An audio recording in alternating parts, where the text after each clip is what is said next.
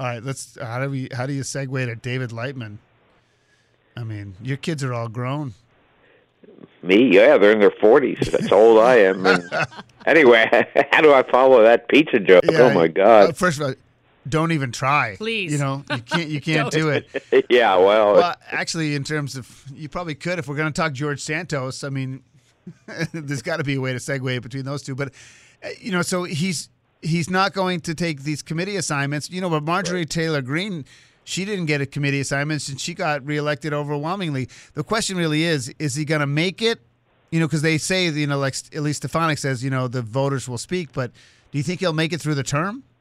Boy, I don't know anymore. I thought he would for a lot of reasons. One is that, there's only a 4-vote majority and Republicans can't afford to lose any votes. But, boy, every day this drumbeat and reporters are camped out and a guy can't walk outside a door without having mic stuck in his face, and the late-night comedians keep tearing him apart. I mean, at some point, public pressure just speaks, and I don't know. I mean, the House Ethics Committee is looking at him now. You got prosecutors looking at him. I wouldn't put down a bet that they'll make it for 2 years, but on the other hand, if in fact he's done nothing illegal, and at the moment, he is not. The voters did speak. I mean, look, you ask even Democrats, even liberal Democrats, what should he do? And they say, like most Republicans do, the voters spoke. I know, that's the way it is. But he lied to the voters. But, yeah, I mean, I know, I guess lying's not against the law unless you're under oath, I guess. But that's kind of flimsy. Exactly. It's not right, but, look, voters have elected. When I worked in Baltimore, voters elected the guy in jail. So who knows? Right, stranger things have happened. Okay, so the odds are he may stick it out, but who knows? I mean, if he resigned, that's one thing. So, but he doesn't look like he's going to do that. Maybe he likes the attention. I'm not sure. We're talking with David Lightman from McClatchy, D.C. here. I'm Brian and Company. Brian Shackman, Corey Myers here with me. Is Nikki Haley? She's getting in. Is that right? That's what everybody says. Yeah, she's supposed to do a video any day now, maybe today. Yeah, she's running, and it's going to be interesting because, on the one hand, Trump gave her a boost. I mean, he made her UN ambassador, which gave her some foreign policy credentials. Right. As governor of South Carolina, she really didn't have any. On the other hand, she's, like so many conservative Republicans, breaking with Trump on a number of things. So it's going to be interesting. She brings a lot to the table. I mean, starting with geography, gender, minority, etc. So, and she's always been a good candidate. Look, she won in a state where the odds are that, Nikki Haley to be governor of South Carolina, right? Strom Thurmond State. Yeah. So, you can't count her out. So I think the real question is, what does it do for a bunch of people? One is Tim Scott in the same state, right? Right. And then, and you have obviously Ron DeSantis, and then, the conventional wisdom has always been that the more candidates in the primary, the better it is for Trump. Does this give license for Pompeo, DeSantis, all those folks to just jump in now? Yeah, it sure does. It tells you that people are looking at the polling, they're looking at different things, looking at the money, they're looking at how Trump's campaign, which is now 2.5 months old, is sort of stuck, and they're saying, well, heck, it's not going to take that much to win. So I think what this tells you is that door is wide open, and you are going to see Pompeo get in and some of these others. But will Trump hold on to that 30% of the Republican Party? And the betting right now is that he will. Look what happened last week at the Republican National Committee meeting. I mean, his choice was Ronna McDaniel, and she easily beat back challengers, right, including a woman who had worked for Trump. So he's still popular, and you just can't count the guy out, as we've seen 1,000 times. I think it's like all these people on their own. I go back to Jeb Bush, and in retrospect, you should have seen it, but like on their own, they look formidable. But then when they get in the room, sometimes they look tiny. And so it's going to be hard to know.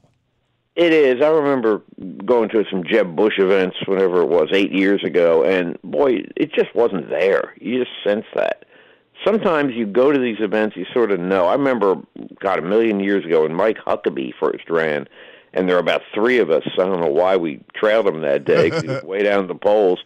And you thought, wow, this guy, he's funny, he's smart, he's great with people. Well, here we are, right? So there's a certain connection that these candidates make with people that you just, for all the money and polling and consultants, you just can't rule it out. Haley has shown that ability in South Carolina. Whether it translates nationwide is another question. Trump has certainly shown that ability. Well, sorry to interrupt, but the interesting thing to me, I think probably this means Tim Scott wouldn't run because it's too much South Carolina, but I don't know. But like with someone like Nikki Haley as a woman, I think it makes it a little more precarious. I think it's easier for Trump to go after DeSantis, Pence, and Pompeo than it is Nikki Haley. And I think the gender issue is important, and it's a huge part of the electorate. Oh, ask Carly Fiorina about that. Remember her? Yeah, that didn't work out right. But I don't know. I think Haley's more dynamic, but. Yeah, but Trump's an equal opportunity insulter. He doesn't care. If he wants to go after her, he's going to go after her. No, I think, as you say, it tells the world, hey, this could happen. I think also you're going to see a lot of moderates get in. Larry Hogan, the former governor of Maryland. Liz Cheney, I wouldn't call her a moderate, but she's talking about getting in. There's a long list out there of people. Ted Cruz could come back. Well, the guy had an organization. I mean, he was the last guy standing in 2016. I mean, conservatives love him. So who knows? We're talking with David Lightman, McClatchy, D.C. here on Bryan and Company and WTIC News Talk 1080. Any buzz yet about anything in the State of the Union, or is it going to be another one of these, snoozers? Well, it's funny. I've heard very little. I was up at the Capitol yesterday, heading back there in a minute. No, all the talk right now is about this meeting today between Biden and Kevin McCarthy. Okay. They're meeting at, I think it's 3 o'clock, and this is, everybody's painting this as finally the mountains are moving because Biden said he's not going to negotiate the debt increase.